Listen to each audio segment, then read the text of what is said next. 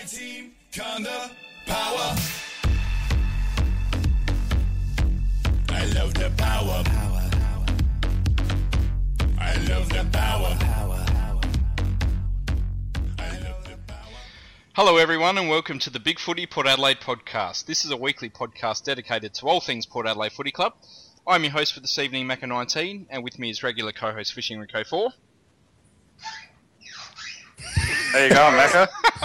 Good, mate. Good. Good to see the chair's a bit squeaky there. Yeah. I definitely didn't oil it for our fans out there. Good stuff. And we've got another newbie on tonight, in more ways than one. We're talking with Noobzor. Hey boys, thanks for having me on. Our pleasure. Now, as we do with all the noobs on the podcast, we'll find out a bit about your Port Adelaide history first. How did you come to support Port Adelaide? Well, mine's probably a bit of a different story compared to most posters on the board, just because, I'm WA born and bred and I've been to Adelaide once in my life. Yeah, right. Yeah, growing up, my family didn't have a particular allegiance to any AFL side, and after doing a bit of reading on the board, most people are probably going to laugh at me for saying this, but the first thing that attracted me to the club was the jumpers in the late 90s, early 2000s. Yep. Yeah, and it was a pretty slow process. I knew I liked them, I knew I liked watching them, but until I jumped on Big Footy and really started to understand the history of the club and reading about the club, I didn't begin to understand about what it meant to be a Port Adelaide supporter. And the last couple of years it just took off, and I'm Port Adelaide through and through now. Beautiful. Good Good stuff. work. That is a bit of a different story. That's good. So how old were you when you started following the Guernsey? Well, I was 7 years old when Port Adelaide got admitted, and it was probably late 90s, early 2000s that I took an interest in footy and watched a fair bit of it on TV. So it was probably around late 90s, early 2000s that I really took notice of it and started following us a bit more closely. Excellent. Now, just a couple of quick questions. What was your first game? Seeing Port Adelaide live, it would have been 2001, 2002 versus Freo at Subi, and we won by 10 plus goals. It was a lot. Freo was a pretty average side back then, and I just remember Gavin Wanganeen killed it that day. Stewie Dew had a good game, and it was just a great way to be initiated to seeing us live. That kind of win. I can't see us doing it again this year in round 23, but who knows? Yeah, and favourite match? Favourite games now is probably the qualifying final this year. I mean, I don't think I was old enough at the time to really appreciate 2004 and even a lot of the games in the 2000s before that. And after the last 5 years, that was such a big moment in terms of really announcing that we're back and we're going to keep moving and keep going forward. And that was the epitome of what we've done this season, was definitely that qualifying final against Collingwood. Fair call. And last of all, favourite player? Favourite player, I have a thing for the WA boys on the list. There's not too many of them.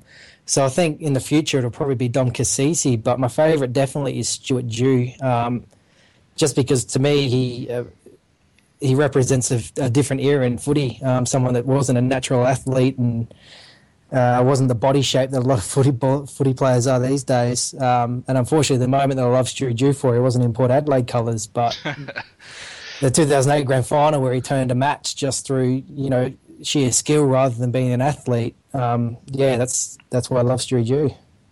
He's a bloody good player. Good call. Yeah, he was a good player. Well, he was a great reader of the play, wasn't he? And it just shows that's where you don't need to be an athlete, which sometimes AFL clubs forget about. Just if you can read the play and, you've got good footy smarts, it takes you a long way. Yeah, exactly. You only need 10, 15 touches to really turn a contest. Yep. Exactly. He was a big game player too. He had a ripping final series in 2002. Pretty good finals in 03 and 04 as well, I reckon. Yeah, definitely. So were your parents Port supporters? No, not at all. My dad was a big Waffle supporter. He's a massive Claremont fan. And in terms of the AFL, VFL, he didn't really have any particular allegiance. My family's grown to be Fremantle fans, but that was a pretty slow process, like my Port Adelaide one. So growing up, I never really had a particular team that I was groomed to follow. So guess how'd you convince them to take you to Port games?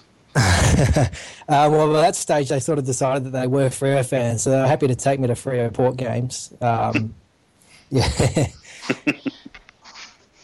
My dad's still a bit confused about the whole situation. Nice. Well, the big news today was the fixture being released. Rick, what did you think of the draw for next year? Yeah, look, I think the common catchphrase has been we get what we deserve, and we've got a good draw, haven't we? We've got a challenging draw, but it's not an impossible draw, and I think as supporters we need to just face up to that. I think we want the challenges, don't we? We don't want to have the excuse, people throwing at us every year that, we only played the bottom teams and you got there by default and whatever. So the destiny's in our own hands. And one thing I haven't done this year, and I noticed a couple of posters have done it, but I actually haven't gone through the draw and gone, this is a win, this is a loss, this isn't a win. This is a win. I haven't tried to create that expectation on what we're going to get. I was more looking for what free to air we're going to get, what the double ups are going to be, what are our time slots, and let's see what happens from there. Yeah, I think it's quite a good draw, to be honest. It is tough, but we knew it was going to be tough. With the new rules, we knew that finishing in the semi-finals, we were going to face a couple of tougher teams as the double ups, and we have done that. But I like the evenness of the draw. There's no sort of... I think every Port supporter this year, when the draw was released for 2013, saw mid-season where we played, Collingwood, Sydney, Hawthorn and Essendon in a 4-week period and sort of gulped a bit and sort of said a silent prayer on how we were going to face that. But we don't really have that this year. It's sort of, we play a top 8 team, then we play a bottom 8 team, and it's almost like that through the whole draw. Noobs, how did you see that, mate? I agree with that point. I think Carlton and Sydney, I like doubling up against them in terms of the sides that were pushing into the 8 last year. I think Carlton, in terms of a list of those sides that were pushing into the 8, is definitely the weakest of the bunch, and any number of injuries could kill off their season. And the same goes for Sydney, particularly with the way they've structured their signings and their payment. I mean, you can have $20 million in the forward line, but what happens when your midfield goes down? So I definitely think that we could take opportunistic wins against those clubs. And as you said, the evenness of our season, there's no bad run. There were a few questions on the board over our round 23 matchup against Fremantle, and I honestly don't see that as a big issue just because we were faced with that same scenario this season. We had a late season matchup against Fremantle, which I unfortunately had to watch live as my one game for the season. And it really didn't derail our season at all, as long as you manage it properly and, go on with the right expectations and that sort of thing. Yeah, I don't see it as a big issue either, to be honest. I think it's a very tough end to the year. We play Collingwood, Sydney, Gold Coast, Carlton and Fremantle to finish the season. I think all of those teams will be gunning for finals, especially Gold Coast for the first time. I think they'll be right up there.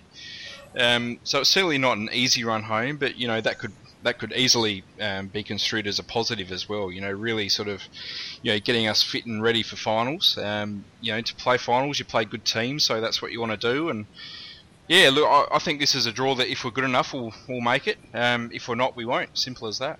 Yeah, definitely. I mean, there was a bit of perception. I read a few threads on predicting the final 8 for next season, and a lot of posters had clubs sliding based upon the fact that there was a perception of an easy draw, and Port Adelaide was one of those clubs. And I really think that if we're going to progress forward, we want this challenge, and we want to be able to prove that we can make the 8 despite a slightly tougher draw. And this is a measure of a club, is getting through those tough games and winning them, and making the 8 based upon that. Absolutely. And what do you guys think about the 4 free-to-air games that we've got? Do you think that's fair acknowledgement for our performance in the one Friday night game, or are you guys a little bit disappointed? Oh, I'm not sure it's a big issue, to be honest, personally. Yeah, I agree. I don't think it's a huge issue. Yeah. What about the argument with trying to attract sponsors and all that sort of spin? Well, I don't know. I guess with sponsors, I mean, they're going to be live into Adelaide on free-to-air anyway. I'm not sure it's a huge issue, to be honest. Yeah. I mean, we managed to do it after the last 5 years getting Renault on board. It did take 5 years, though. Yeah, that's true, yeah. I think the motto is we'll get what we deserve, and that's very true. I mean, it's been one good season improving upon, the doldrums of what we faced the last 5 years, and I really think that if we can keep pushing and enjoy the fact that we're being underrated, we'll push on and things will come to us. I think we also have to accept what Russell Ebert Handball was saying today as well, that it's it's not a balanced fixture.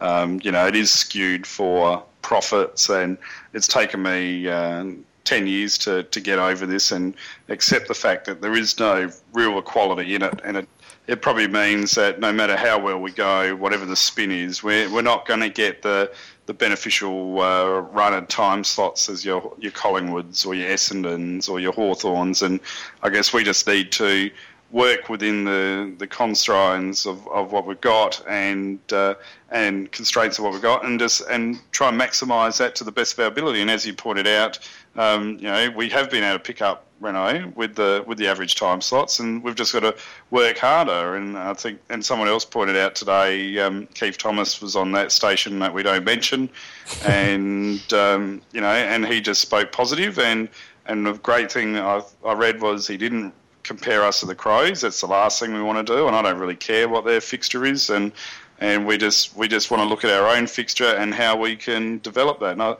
to me, I think it's a bonus that we've got 13 Saturday games and a Friday night game, and the other bonus is I really don't like Channel 7's commentary, so only 4 free-to-air games is a bit of a bonus there too, I reckon. The two good things that I think that we have in this draw is that we play all the top 4 sides from this year at home, which I think is a good thing, both in terms of crowds and therefore making a bit of money, and also the fact that we do get to play them at home. And the second one is that, and this is a bit of a revelation really, is that for the first time in 10 years we don't have to play at bloody Geelong. This is fantastic. Yeah, definitely. It's overwhelming. I'm almost in tears over that one, Macca. Yeah, I fully expected us to be playing at Cardinia Park, for the rest of eternity, every single year, but to not have to go there for once, this is fantastic. Absolutely. And another interesting thing was I noticed that we actually made the one of the games of the top 10 games that you have to watch during the season from the Herald Sun with our round 2 showdown against the Crows, which will be our home game at Adelaide Oval. It is. That's good. Yeah. So that will be exciting for everyone to get down there. Do you guys think it's much of a benefit that we're getting the first showdown, or it doesn't really matter? It's hard for me to comment, obviously, because I don't live in the city and I don't understand, the complete intricacy of the relationship between the two supporter bases. But it seems just based upon Big Footy that it's a bit of a moral victory rather than anything else. Yeah, I agree with that. I'm not too fussed that we're. I almost wanted it to be a Crows home game so we could beat them on, at their home game first up. That would have been better for me, I think. But look, I think if Adelaide Oval turns out how both clubs and the state want it to be, I think all showdowns from now on are going to be sellouts, full houses, and there's not going to be too much of a benefit having the first one, apart from the moral victory, in my opinion. Absolutely, and I noticed. I can't remember the exact figures that someone posted up. Again, it might have been REH from the 1870 meeting last night, but the season ticket sales were up by about 10,000, I think, if that was right, which is a ginormous figure. Yeah, that's huge. Yeah, we've beaten this season's total already, and we're nowhere near Christmas yet either. So yeah, it is huge. That's a fantastic effort for all Port supporters. Absolutely, yeah, and noticeably looking at it, Port hasn't particularly, as a club, pushed memberships yet either. No, not at all. Not at all. Well, it's not even the membership drive part of the season, so that's fantastic. And I guess it shows what everyone was talking about with the positivity of moving to Adelaide Oval. So hopefully that continues on.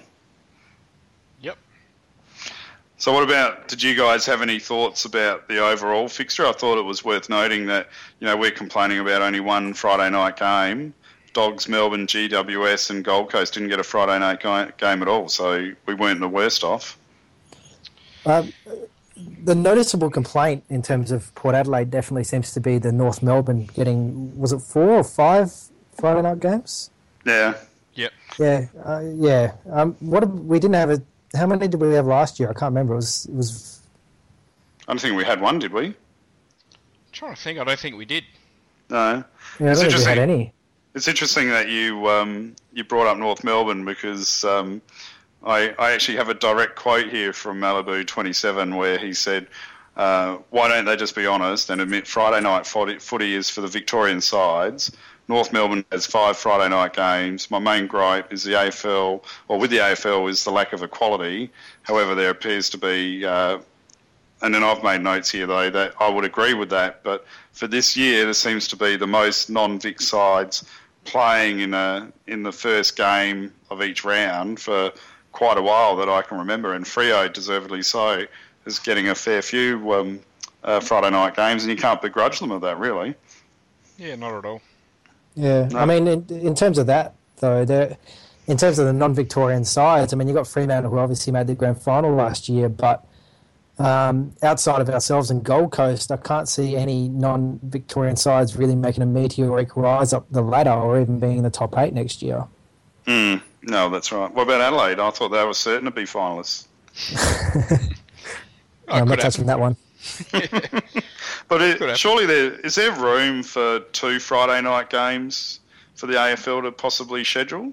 I think they've done it once, probably about 7 or 8 years ago. I remember there was one doubleheader Friday night in the mid-2000s. I could just be making this up, but I'm sure it happened.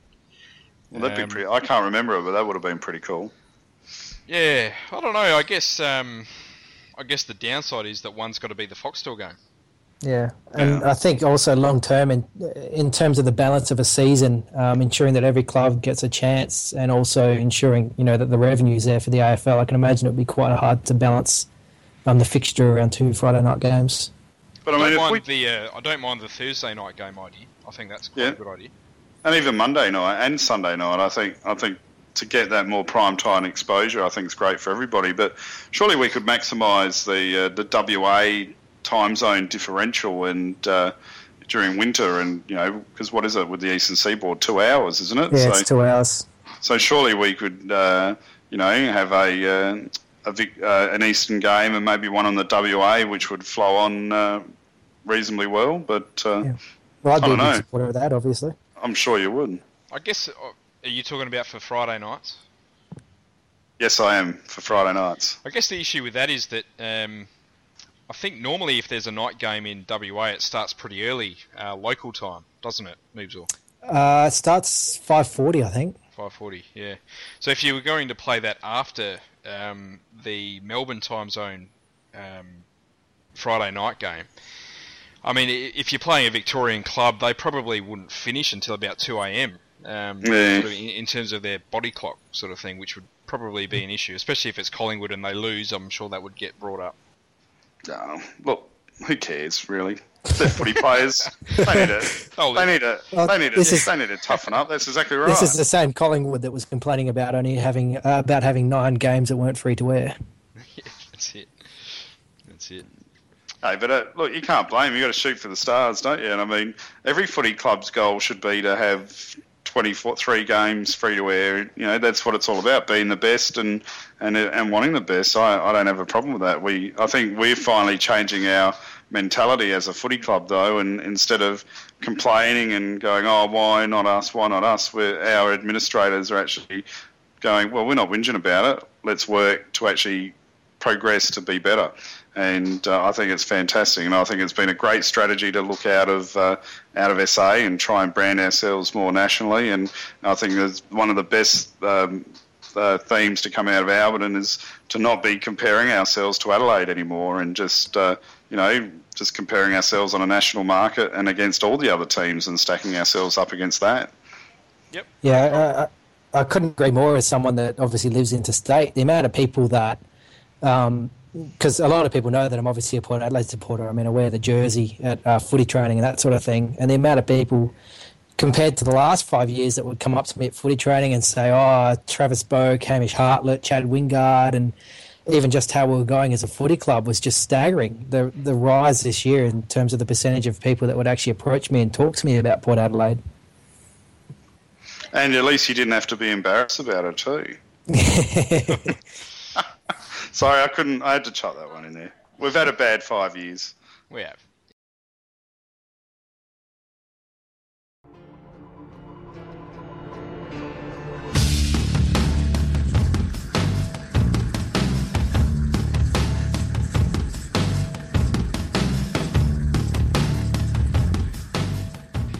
All right, well, we might as well have a quick chat about the drafts and trade week. Last podcast was on the Thursday night. There were no surprises for Port Adelaide on the Friday. There was a little bit of chatter early on that we might get Rhys Stanley, but that didn't eventuate. Noobsor, how did you see the trade week as a whole for Port Adelaide? Heading into both the trading and drafting period, I mean, most people tended to agree that there was two glaring deficiency in our list, those being outside pacey midfielders and the key position forward problem. And we definitely fixed the pacey outside mids through the trading. And the main thing outside of that I took from it was that Port Adelaide was now an attractive destination for players. I mean, you had players on three different scales. You had Jared Polec, who was South Australian, drafted into state. You had Matt White, a Victorian that supported Richmond as a kid, and someone that didn't even grow up in the country, all wanting to come and play for Port Adelaide. I think that was the biggest thing about it. Yep, good call. How do you see Polec and White fitting in? I think they definitely... Polec more so than White will definitely, I think, get best 22 footy. White, it depends how we play him. I mean, there's been mixed reports coming out of the club in terms of he's going to tag the outside players, he's going to play off a half-back flank, and it depends, yeah. I mean, White's a bit unknown in that his stats are a bit misleading from last season. I mean, he played the majority of games as sub, and yeah, he's the kind of player that can influence just having 15 touches anyway. So I think Pollock's more known than White going into the season. Could White be sort of like the David Wojcinski? Is that right? Did I say that name right? Yeah, close enough. Yeah. Of Geelong, you know, is that sort of a role that we could maybe see? You know, that fast sprinter from the half back line just busting the lines. Because I remember David tore us a few games. Yeah, I think he's definitely that type of player. Whether we choose to play him that way, you know, I mean, he hasn't really spent a lot of his football on a back flank. He's been more of a sort of a midfielder, half-forward flanker, I think. So whether we choose to try and develop him in that role, it might work. Yeah, it could definitely work. Mm. Yeah, I could definitely see him lining up on a wing rather than a half-back flank, but with a defensive mindset rather than just being a burst player that attacks us forward. Yeah. And what about in Perth, did you see the article about from Brad Ebert today saying that all the Port boys just were barraging Polec with the text after text telling him he had to come to Port Adelaide? No, I haven't seen that one. Yeah, I think it was posted on the board. It was a nice little article. They basically just said they went out of their way, texting him repeatedly saying how much they want him at the club and how much the value they've placed on him playing for the team and how he could add benefit to the team and hoping Wasn't there a story as well that came out that when Polec first toured Alberton, they all turned up unexpected to meet him? Yeah, I think there was a story that we threw him a birthday party as well. Yeah, they jumped out of a cake or something, didn't they? That'd be a surprise. Only footy players, you know, the Army get naked girls jumping out of cakes, or girls in bikinis, and footy players, you get footy players jumping out of cakes. I'm leaving that one well alone, mate. Leaving that one well alone. Now, in terms of the draft picks, they're locked in. We've got 3 at the moment, unless we delist another player, which is draft picks number 21, 45 and 52. Noobsor, who do you think, what sort of structure do you think we'll go with in terms of who we're going to attract? Well, it's so hard to tell just because the draft is going to be such a lottery coming into 21 because so much could happen between 10 and 20. We don't know who's going to pick who and what kind of player is going to slide to us. So as much as we can conject about it, we're not going to know who's available. I mean, my preference personally is to, a lot of people using this word, reach for a key position forward. But you can't make that decision without knowing what midfield is available. Yeah, I mean, I've been quite outspoken on the draft threads about my want for a key position forward first up, even if that is reaching for Darcy Hourigan, or maybe we might get Cameron McCarthy if he slides. I'm not sure that Jonathan Marsh will be the answer for that one, but he's also an option. But you're dead right in terms of which midfielders might slide. I mean, there's a chance we might get Akers. I mean, there's Crouch, who I'm not overly keen on, but he's an option. There's a raft of sort of SA midfielders around the mark in Dumont and Dunstan and Battersby and all these sort of guys. So it's really up in the air what way we might go. Yeah, definitely. I agree with you in that the key forward camp. Marsh definitely for me isn't a prospect just because he's too small. In terms of a key forward, I agree with McCarthy and Hourigan, definitely. I think they would complement Schultz in the short term and long term. Butcher and Shaw definitely seem like stay-at-home forwards in that they're going to be big wrestling forwards that take marks inside 50, and Hourigan and McCarthy both seem like high centre-half forwards that could lead up to the wings and whatnot. Yep. What about Akers, Macca? I mean, a few of the posters have said Akers looks really, really good. What would be the reason that he would slip down to 21 potentially? And on Marsh, I thought he grew, and I thought he got to 194 centimetres. No, I think he's listed as 192 at the moment. Okay. Yeah, I think Marsh plays short as well. Yeah, which is, I mean, 192 is tall enough. I mean, that's, there's plenty of key position forwards that are that size. But yeah, he doesn't particularly play as a key position forward. Right. Yeah, he's more of a tall sort of flanker, I guess, in the way he goes about it. In terms of Akers, I think the reason why he might slide is he didn't particularly have all that good a year. He had a shoulder issue, which caused him to play, outside of the midfield for much of the year. And he didn't have a great year, but I think everyone's seen his raw talent and knows that if he gets his shoulder right, he'll be a really good footballer for the future. Mm. Yeah. Right. So you're right, mate. Go on. Okay. Sorry. I'm in terms of the midfield, I'm a big fan of a good mix, different midfielders that can do different things. And looking at our midfield at the moment, the one thing we don't have is definitely that tall, strong sort of David Mundy, Jobe Watson player, and Akers is that in a nutshell, really. Yep. Well, how tall is he? He's higher one. I think he's 189. Yeah, 188, 189, I think. So could Marsh also play maybe that tall midfield role? The big question mark over Marsh is his endurance. I think I wrote that down somewhere. Yeah, the big question mark is endurance. He doesn't leave the 50 a lot in 18s, and obviously just because he doesn't have the tank. He's got the speed though, doesn't he? Like the burst speed.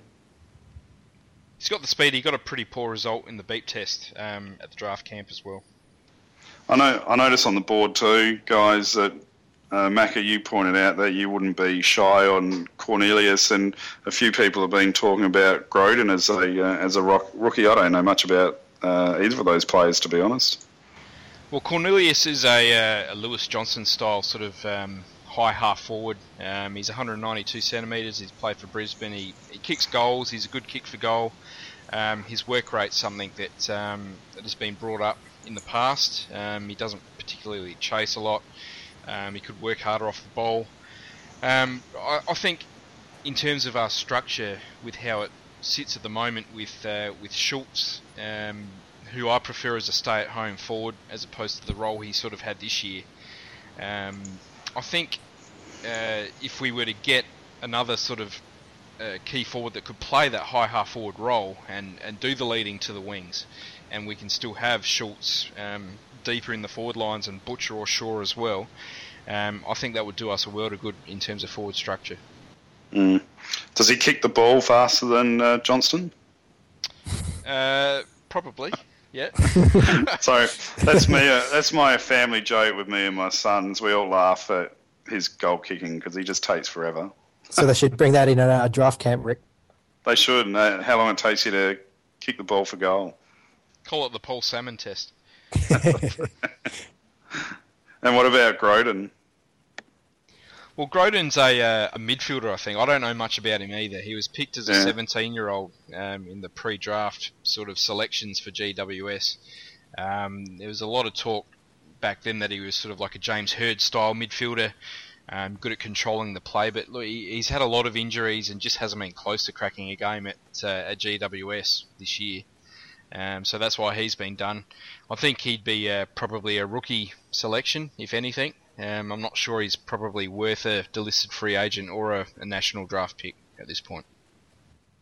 Yeah, fair enough. And do you reckon the guys that are still unsigned will all get signed? You don't think we'll have any late delistings? Like, Newton and Archie are yet to be announced as being signed up? I think if we were to do that, it would be to add in a delisted free agent. I don't think we'll go into this draft with 4 live picks, I don't think. I think in the case of Newton and Archie, from what I've read, it seems to definitely be a case of the players rather than the club dragging their feet on the contract. Yeah. Oh, has that been written about, has it? Well, I've sort of been reading between the lines when I say that. Yeah, fair enough. I think both Archie and Newton have had a contract in front of them pretty early on, like a good sort of 4-6 weeks ago. Yeah. It's just remained unsigned at this point. Yeah, fair enough. I think the thing with those two players is that if I was in their shoes, I don't know why unless they're disillusioned with football and don't want to do it anymore, I can't see those two players getting another chance at another club at AFL level. No, that's right. No, you'd think they'd have to take it, wouldn't you? Yeah. So at this stage then, who would your early picks be to go at pick 21 then? If you had to choose right now? Yeah, as I said, it depends which midfielder's available at 21. If Akers was there, I'd take Akers. Dunstan, I would be happy taking Dunstan. In terms of I'd take McCarthy or Hourigan if either was there. I mean, Hourigan will be there. But what's your guess? You reckon? What do you reckon we'll be taking? I reckon we might take Marsh. I reckon we'll take Dunstan. I think we'll take Battersby. Interesting. That's what I'm thinking. I think my ultimate draft would be Darcy Hourigan first pick, Dwayne Wilson second pick, and Ben Brown third pick. That's who I would like. Weren't you advocating Conlon at some point, Macca? Not me, no. Okay. Not me. I mean, he's an option as well, but I mean, he's just played no football, so. Yeah. Yeah, I don't know anything about him at all. McCarthy won't be at 21, you reckon? I don't think so. No, I think he'll go at 17 to Freo. Yep. Is he a WA boy as well? Yep. Yep. And they didn't take J-Pod as rumoured, and they still want another forward, so it makes sense, doesn't it? Yep. Not so much for Freo, just because they're looking for a short-term option, but I think long-term they'll definitely look at McCarthy. Yep. Well, they're going to need something, aren't they? Yeah, they are, yeah. Are they going to get Gumbleton? I think they have already. They have, yeah. Okay. It's pick 85 or something, wasn't it? Yep. Geez, that's worth the roll of the dice, isn't it, for that? Yep. I mean, there's two options. Ultimately, I would like 2 key position players and a midfielder out of this draft. In what order they come, I'm not too fussed because I think there's obviously good options for midfielders at the first pick. I think there'll be a decent option at the second pick as well. And I think there'll be tolls late with our third pick that we can get. But I think in terms of our structure and sort of depth, I think that's what we need to do this draft. Yeah, of course. It's interesting. It's because it's so even this draft. I mean, it's really interesting to see which way we're going to go because I think for the last few years it's been pretty obvious which direction we'll go. But this one just seems completely up in the air. I don't recall a draft being so even where everyone's been talking about how there's not much difference between any of the players. Yep. Yeah. I think with our last pick, we got 45 and 54, don't we? 52, I think, yeah. Okay, yeah. I think 45 will go tall, but I think 52 or 54, whichever one it is, I think that's a pick with the state our list is in to take a punt on someone that could be anything, that X factor in between us sort of player.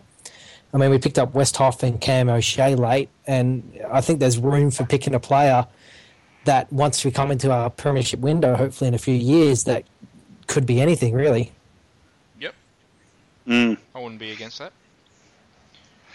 I mean, I don't have a name, but... Yeah, I'll throw my name in the hat. You can chuck me in there. I'm good for about 30 seconds. Hey, I thought it was also worth noting with the fixtures as well. I know it's getting a bit off topic, but we asked the AFL to play our in our premiership top from 2004, obviously against Brisbane this year, I believe. Do you guys like that idea? I still like that top. I think it's a good Guernsey. Yeah, I'd like to see that happen. Absolutely. Yeah, I think it's a good idea, and I can't see why that couldn't happen. No. Has the Brisbane jersey changed much since then? Would they take part in that as well? Well, they changed their line to the paddle pop line. Oh, that's right, of course. That was probably the only difference, I think. So we'd be doing them a favour if they actually convert back to the old top then. Pretty much. To appease their members Pretty for a much. week. Yep. And I thought it was good of the AFL to allow us to have the Friday night game to honour the 100-year anniversary of the Australian champs too.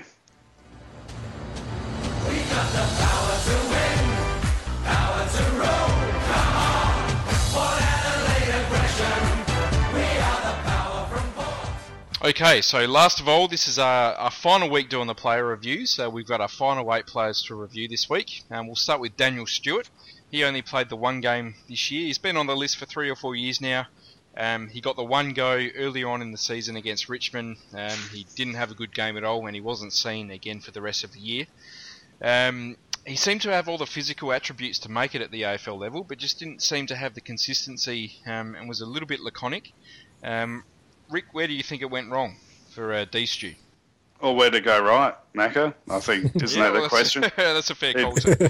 Well, I mean, we had posters bagging out on him for a couple of years, and I kept defending him because he'd chuck up those marks in the games and put in the SANFL performances every now and again, especially 2012 season, and to show that there was something there, and then he just didn't deliver. I mean, someone pointed out maybe he didn't push himself to that next physical level or whatever, but he definitely he was missing something in his presence in games, and unfortunately he just showed us that he had the one good mark a game, which sort of gave us a bit of hope that maybe he'll come on, and he just didn't. And I think this year's SANFL form also showed that maybe he was losing a lot of confidence or something, because I didn't find that he was very influential in the SANFL either, and it's a bit of a shame because he did have a bit of potential to go on and do something, I thought anyway, but obviously not. And again, like I've said with other players, good luck to him. He's done better than a lot of other people in making it to an AFL list, and he had to work hard to get onto an AFL list, and hopefully he does well with whatever he does in the future. I agree completely with what Rick said. It's all spot on. I don't really have much to add to that sort of thing. But when I look at a player that's no longer going to be playing with us, I look at pretty much cost effectiveness, what he cost us, what he did for us. And Daniel Stewart was a rookie pick, wasn't he? He was, yeah. Yeah, and I think obviously he didn't work out. He had all the tools, but he didn't mentally put it together and couldn't apply himself properly. But I think at the end of the day, he cost us a rookie pick, and he could have been anything. And that's the kind of player you want to take in the rookie draft. So it's no big loss to the club. Obviously, he was a bit of a whipping boy for a while, and he didn't quite put it together. But it's not a great loss in terms of what we paid for him. Yeah, that's a fair call. I mean, it was a risk worth taking in picking him up because he did have pretty good SANFL form the year that he got drafted, and he did play a couple of really good games at AFL level. My main criticism of him, he was just such a nearly player. Like, he was almost there. He almost takes the mark. He almost kicks the goal. He almost gets to the contest. He was very Damon White in that sort of area. But my main sort of ultimate criticism of him was that he just didn't get to enough contests. And you could really tell live that It didn't take much to stop him from getting to marking contests sort of further up the ground, and he'd always sort of lag sort of 3 or 4 metres behind, and put his hands in the air and say kick it longer and that sort of thing. Well, in the end, it's up to him to make the contests that you're going to call for. So that was probably my main criticism of him. But yeah, I mean, he always sort of threatened to do something. He'd take this, always take a spectacular contested mark and dish it off, or kick a nice goal, and then he wouldn't get a touch for 50 minutes. And that's probably his main downfall. Yeah. Lack of influence. That's it. Yeah, I'd love to see Jackson Trengow's attitude in Daniel Stewart's body.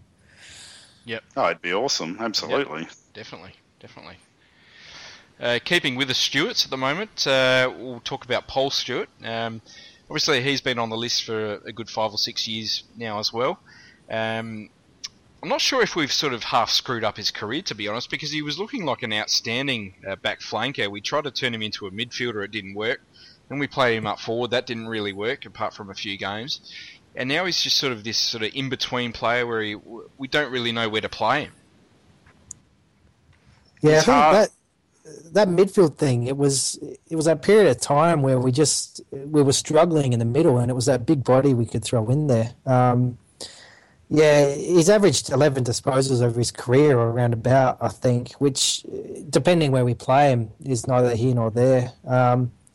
I think going forward, he's definitely someone you want to keep on your list just for the pure point of depth. I mean, he's such a versatile player compared to someone like Stevenson, I guess, in that he can play back, he can play forward, he can play in the midfield.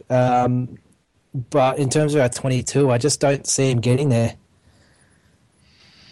Yeah, I was an advocate for putting him on the trade table this year. I know he's a very, very popular figure, both inside the club and on the boards as well. But I think he's someone that a club could have probably overpaid for, maybe given us a high second-round pick, which could have been useful. Yeah, look, he is a good depth player. He just needs to do a little bit more. He just needs to kick more goals or get more of the ball, or just, I don't know, I just want more from him, because he's such a great athlete. And when he does get the ball, something good generally happens. He just doesn't get it enough. I watched the North Melbourne replay a little bit on Fox last night, and he was in a couple of plays, and he's hard. He puts his body on the line, and I think that's why us Port supporters can admire him, even though his output isn't as much as what we probably want it to be. Because if you think over the last 5 years, some of the hard acts that we've seen on the footy field, especially when we've been struggling, he's been involved in so many of them. He's willing to put his body on the line, and he just gets crunched all the time. And there was 2 or 3 occasions in that game last night that I was watching that no fear, and maybe that's part of his problem. He's willing to put his body in where sometimes he probably shouldn't go, and he just gets absolutely driven. Yeah, there's no doubt he's a super courageous player, and he always gets hit pretty bad sometimes. There was a period where he seemed to be going off on a stretcher every second week. Yeah, I think he definitely comes across as someone that is a big game player. I mean, you look at that game where he came on a sub and kicked that winning goal. The interesting thing, when I was looking at a few stats just before you guys had me on this podcast, his best game for the season, I think, was definitely against Hawthorn in round 16, and that was actually the only game that he played in against the side that finished above us on the ladder, funnily enough. I just think there's something about him where he's able to lift. Yeah, I do like his... Sorry, Macca. No, you go, mate.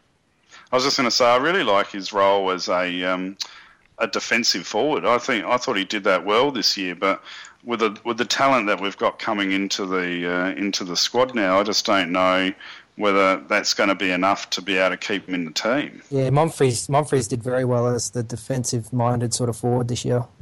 Yeah. I mean, that's the difference, really. We've got Monfries, who gets more of the ball and kicks a lot more goals. And then there's Stewart. I mean, Stewart's game in round 1 playing on Jack Watts, he completely shut him out of the game and kicked 3 goals. And I thought, geez, he's in for a ripper year this year. But, he just didn't follow through after that at all. Mm. Well, injuries definitely played a part, I think, in his year. Yeah, was it a broken jaw that he missed quite a lot of game with? And I thought he nearly broke his wrist there when he landed in, I think that, was it in the showdown where he landed on his, forward on his wrist and it looked like it buckled and then he was back a couple of weeks later? Yeah, he got subbed out in the first 2 minutes or something, I think. Yeah. That's right, yep. Staying on a similar sort of player in Matt Thomas, who also sort of fell out of favour as the year went on. He's been a mainstay in the midfield for a few years. Didn't really get much of a look in this year at all. Obviously, he won the Magarey medal, which was a fantastic thing, and we've spoken about that in the past. Noobs, where do you reckon it went wrong for Matty this year? I think he just got surpassed, really. I mean, he was, through those years, outside of Dom, our only contested ball-winning bully in the contest. And we had, obviously, Ollie Wines come in, and Boak had a ripper of a year in that regard. And in terms of that kind of player, over the season, you want someone getting a lot more than 15 touches, because he averaged about that this year, I think. I mean, a player like Wingard or like Need or even Boak and Ebert can influence a contest with 15 touches, and Thomas just couldn't do that. I mean, he's going to need 25, 30 plus to really, turn a game and influence a game. Yeah, I think what you've said there is spot on, mate, because I've sort of been maintaining for the last couple of years we're only going to get better when, and this is not supposed to be disrespectful to Matt Thomas, but when players are starting to force players like Matt Thomas out. I mean, I even thought that with Tom Logan, but he's stepped up his game to another level this year. But they're workhorses, but there comes a time where the workhorses are going to get replaced by better skilled, fitter, more effective players. And I guess the most interesting thing for me with Matt Thomas is the fact that there was all this talk about Richmond being so interested in drafting Matt. I just think he's probably a little bit too slow for AFL football now, and he doesn't have that leg speed to do any run and carry. Yeah, the Richmond one's a bit strange. I'm not really sure why they'd be all that into him, to be honest, because I just can't see him getting a game for Richmond at all, to be honest. Yeah, well, that's a depth player there. Yeah, it's still going, the rumours. I mean, there was a thread started just a couple of days ago saying that he was headed there. Yeah, I mean, they seem pretty keen on him, and good on him. I really do hope he gets another go and plays, some good footy for another footy club. But, yeah, I just don't see... Yeah, I don't know. That's a bit of a strange one. Who do you play SANFL for? Norwood. Okay, could he be a candidate for someone that plays in the Magpies reserves team, or...? I'm not sure he's old enough to be that sort of SANFL leader, that sort of category that he would have to be in. I'm not sure he's old enough. Okay, he's pretty passionate about Norwood too, I think. Yeah, he would never leave Norwood. He'd never leave Norwood. He's already said that if he doesn't get another go, he'd more than happily stay for Norwood for the rest of his career. So and well done to Matt Thomas. That's a great attitude. Yeah. Yeah, definitely. Look, I think he ultimately just got surpassed by Ollie Wines, who came in and used the ball better, got more of the ball, did the tougher things better than what Matty Thomas could in the end. Yeah. And I think a big factor differentiating Thomas from Wines is definitely score involvements. Yep. Next player on the list is Wacko Jaxo, big Jackson Trengove. He had a pretty good year. He missed a lot of footy through the middle part of the year with injury, but his end to the season, especially his final series, were absolutely spectacular. Love Jackson. I'm a massive fan of Jackson. I've been wrapped ever since we drafted him. He just talks very well. He says all the right things. He just looks like a guy that wants to be a leader of the club, and he shows that on the field, and he's 100% effort, and he's ungainly, and he's that tall defender that we desperately need, and we probably need one more. But spot on, Macca. I thought his end of the season was just fantastic, and he really stepped up along with a lot of the other boys, and I just can't talk highly enough about Jackson's performance over the last couple of years on and off the field, and I'm very excited for what he's going to present to us next season. He's going to come back bigger and stronger. What's he going to be, 23 next year? So I think people forget just how young he is, just because he did pretty much get into the side straight away. Yeah. And people forget that he is still, only into his 5th year. So he's probably not even in it for his size. He's probably not even in his physical prime yet. So no. So over the next couple of years, I think we're just going to see this upward curve with Jackson's development, and hopefully he wants to stay with the club. I'm pretty sure he would, and we sign him on, and the boys continue to evolve with him. Yeah, I think the big thing in terms of Jackson that I think he endears himself to everyone is just through his attitude and his sheer competitiveness. I mean, you just look at the look on his face when he loses a one-on-one or his opponent takes a mark and kicks a goal. And that's what you want in a defender and a footballer in general, is just that hatred at the fact that he got beaten. Yep. I think at times he can be a little bit loose defensively, especially in the defensive 50. He can give away some marks where you think, well, you really should have done a little bit better there. But look, you can't fault his effort. And look, those 2 finals games, I'm going to mention them again. But I mean, to keep Ben Reid and Podsy Adley to about 3 kicks between them and absolutely no influence. I mean, that's just a mighty effort. And was part of the reason why we had such a good final series. Yeah, and from what little insight you get through, social media like YouTube of the playing group, Jackson, I think, probably would have been, along with Boak and Hartland and whatnot, one of the main drivers of the new camaraderie and culture between the playing group. He just seems like a player's player.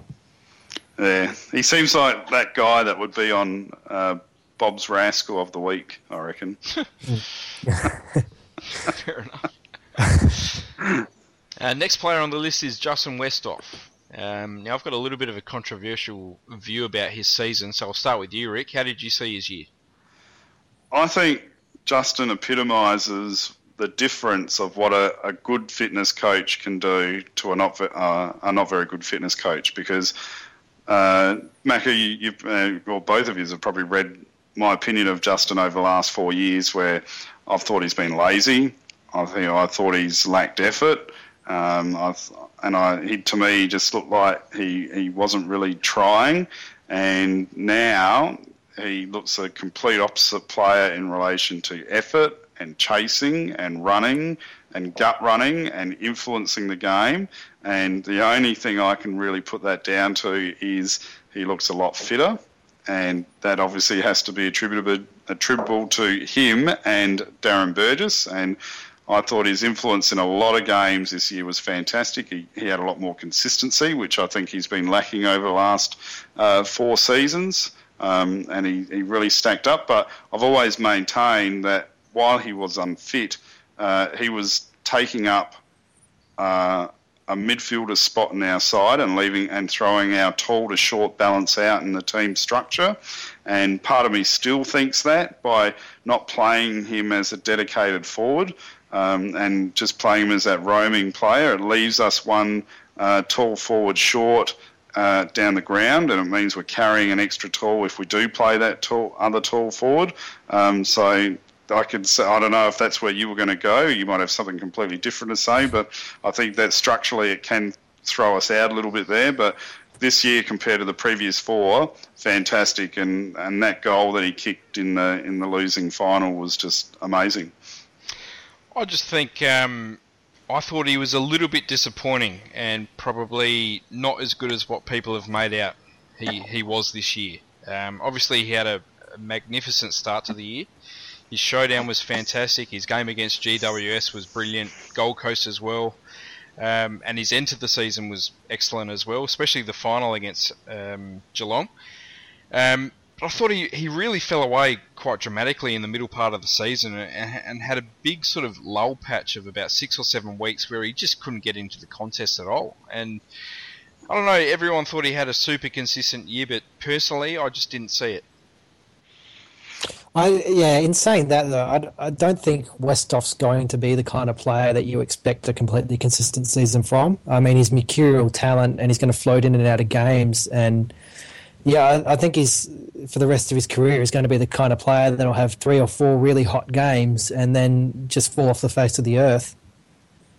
Yep. Yeah, but you can't expect that at an AFL level from a senior player.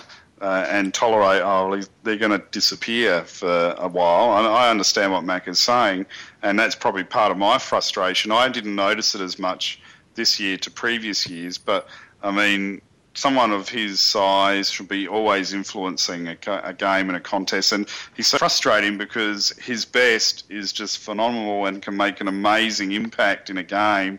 And once you see it, you just want him to perform that way all the time. And I mean, he's 27 on the 28 now, so there's probably he's probably gonna be reaching his peak.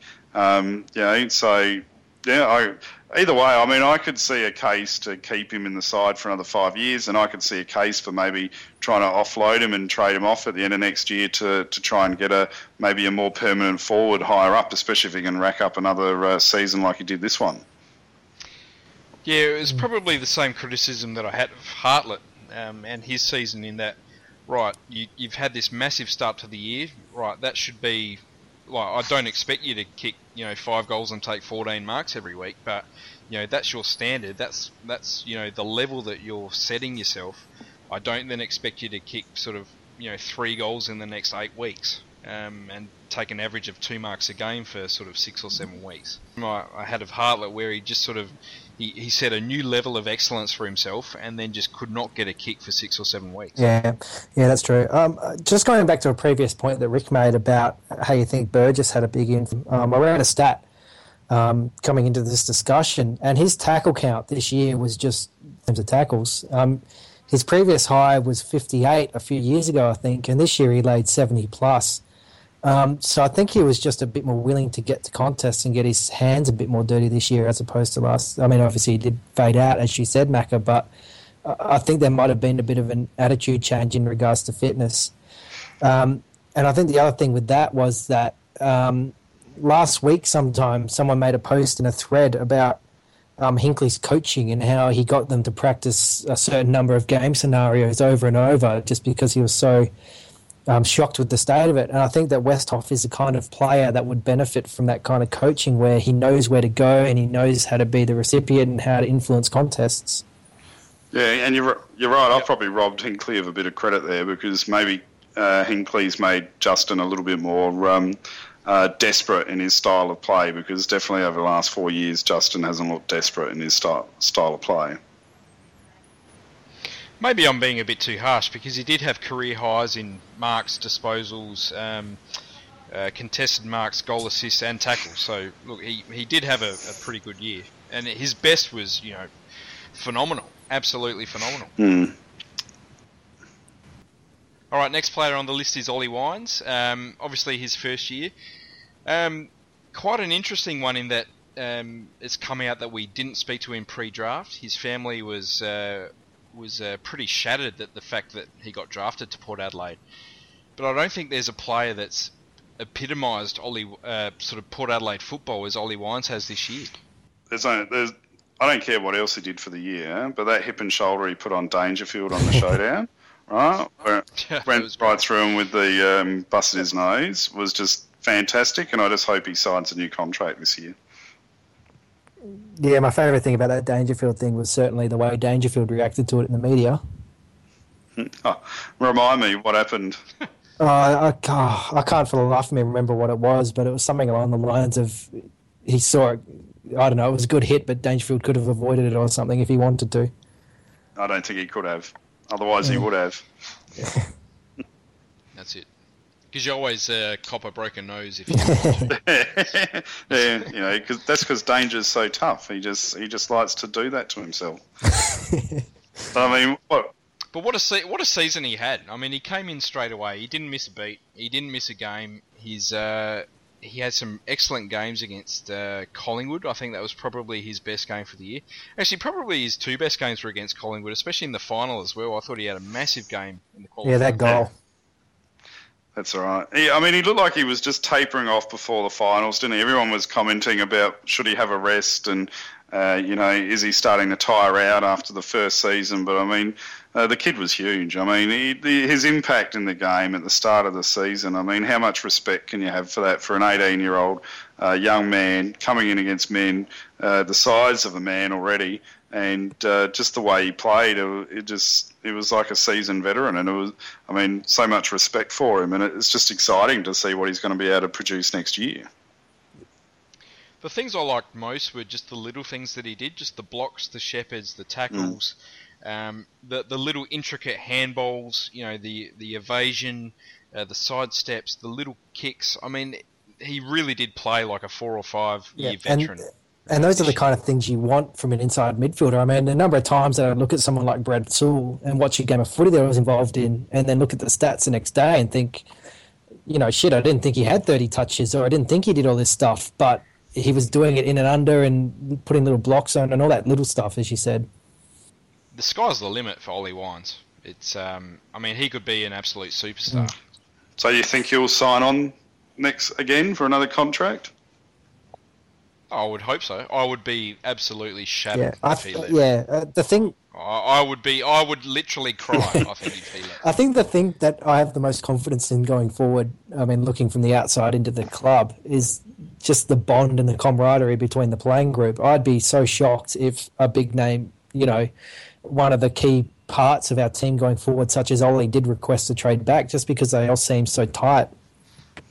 And especially him and his family as well. I mean, they seem to have completely immersed themselves in the Port Adelaide sort of spirit and what this club is all about. I mean, from what his family has said in the media to him himself, I mean, you go back to Alberton after games, he's always there. He's always, you know, pretty much the last to leave. He's always happy to have a chat. He loves this club, and I think, you know, I really do think he'll be a long-term player at Port Adelaide.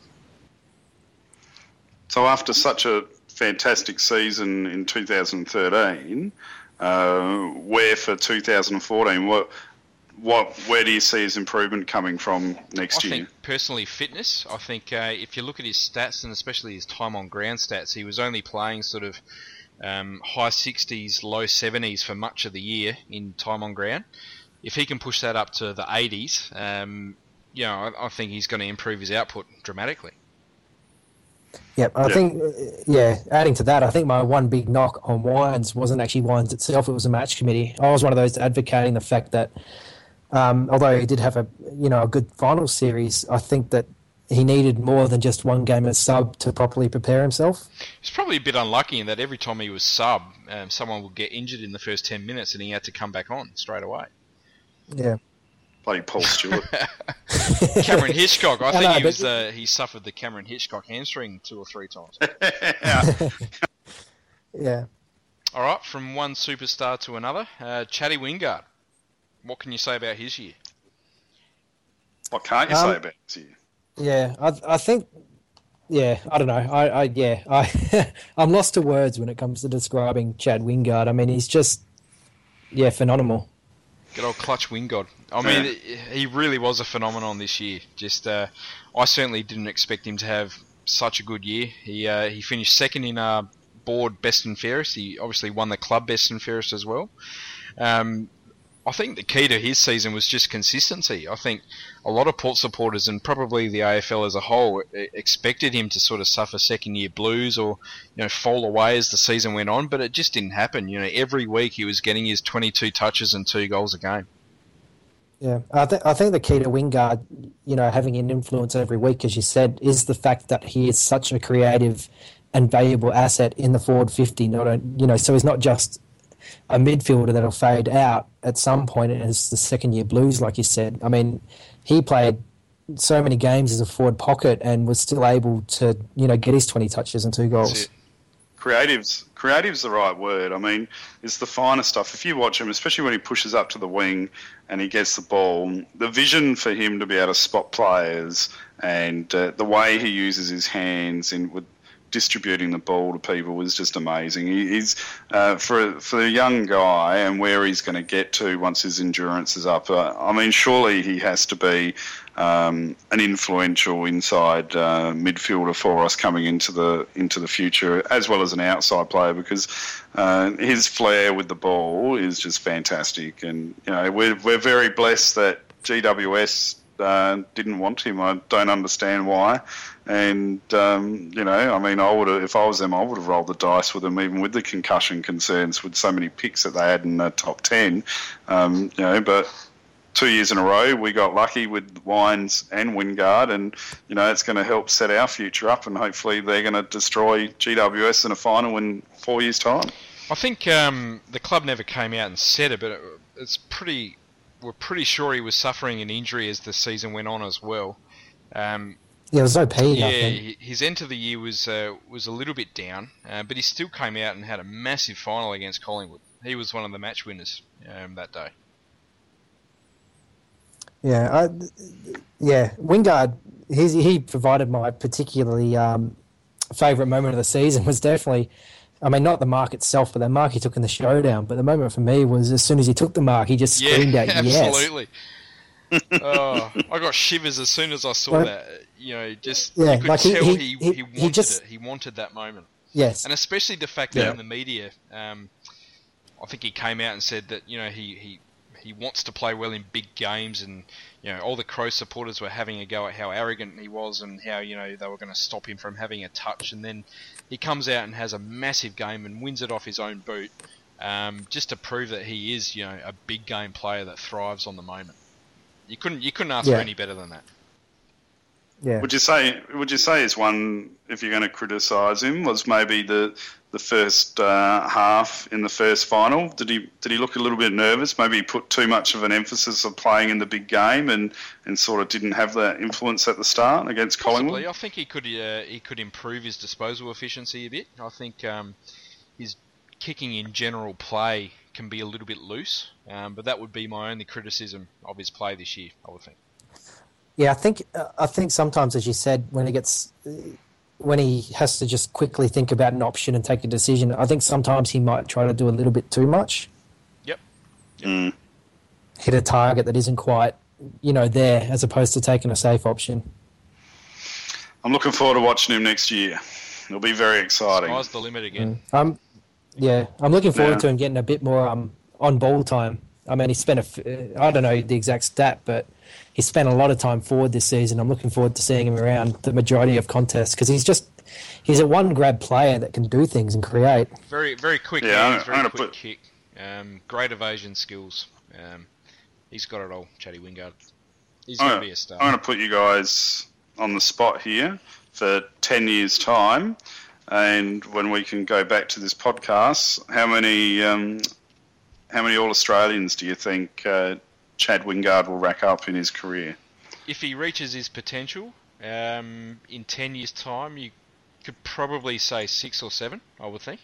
I'd agree with that. Realistically, probably 3 or 4, I would think. Yeah, I think you could also maybe add a Brownlow to that list in the next 10 years. If there's one player on our list that has Brownlow potential, multiple AA potential, it's Chad Wingard, for sure. Because he's got that X factor. Everything that you look for in a modern footballer, I think. Yeah. Pace, excitement, it should be exciting. X-factor, I'll skills, go with that. Match-winning ability, big game player. He's got everything. I'll go with 6. 6 for me. I've certainly got him pegged as our first ever Brownlow medalist. I mean, T. Boak might get in his way, but we'll see how it goes. Yep. Yeah. Last player on the list, and the last for the reviews, is Aaron Young. He had a little bit of an up and down year. He switched to the Port Adelaide Magpies early in the season. He had a bit of a slow start there. He worked his way into the side late in the year, and he was very, very impressive to finish the season. How do we see him sort of fitting in for 2014? I see Aaron Young as a very smart footballer in that he knows, particularly under the Hinkley game style, he knows where to run and he knows, where to receive and where to dish off. And I think that's his strength going forward. But in that, he needs to get into games a bit more. The thing I liked about his play to end the year, especially in the Collingwood game, was his work inside. I always saw him as a bit more of a sort of a outside player. But his ability to sort of keep his feet in the clearances at the stoppages, win the ball and dish it out, is something that we don't really have much of. And it adds a different sort of a different trend to our midfield at the moment. Yeah, I agree. Yeah, definitely. And the one, he was very good as a sub, and he's definitely someone that could be, a good sub going forward if you want to pick a specialist sub, but I would have liked to have seen him this year get a bit more opportunity in terms of playing a whole game and influencing from the start. Yep. Do we see him as being a sort of round one potential next year? He'll be pushing it. Yeah, Do we think maybe Polek or White might push him out? Yeah, that's what I was about to say. Yeah, I mean, coming into this year, you saw Young as one of the players that was sort of fringe midfield, in a 22, and I think Polek and White would definitely affect that. But great depth if that happens. Yep. Yeah, well, I think he showed enough to, especially at the end, there's something there, but I have a gut feeling that he might be one of those sort of players that might be looking for more opportunities at another club next year than what he might be getting at Port Adelaide. Yeah, but if that's the case, I mean, he would probably have fairly good currency, and that's the kind of player going into a premiership window that you can be smart with, someone like Young or Paul Stewart, in terms of your trading. Yep. Yeah, well, that's right. And both of those, I'm not going to write them off before the season started, but that's exactly right. They would definitely could be up for trade. I think we're going to be trying to work really hard to push up high in the draft order next year. Yeah, and even if we're not, I mean, there's obviously you're never going to have a perfect list, but when we're entering a window, there are going to be certain things you need to address. And even if we don't have high picks, if you pushed out someone like Stuart or Young for a different fringe player that filled a need, particularly because our midfield depth going forward is going to be very good, that's something you could look at. Yep. All right. Well, that's the player reviews done. Just to reiterate the final standings in the Port Board Best and Fairest, Travis Boak was the winner with 346 votes. It came from the Clouds to win from Chad Wingard, who finished second with 301. Justin Westhoff was third, Bradley Ebert fourth, Robbie Gray fifth. For the Young Gun votes, Chad Wingard was the runaway winner with 382 votes. Ollie Wines finished second with 174 and Cam O'Shea with 142. And the Toots Hibbert Best Team Man Award, the captain Travis Boak won that one with 135. Tommy Jonas was second with Alapati Carlisle third. Pretty fair results, I think. Absolutely. Yeah, I think that reflected the year.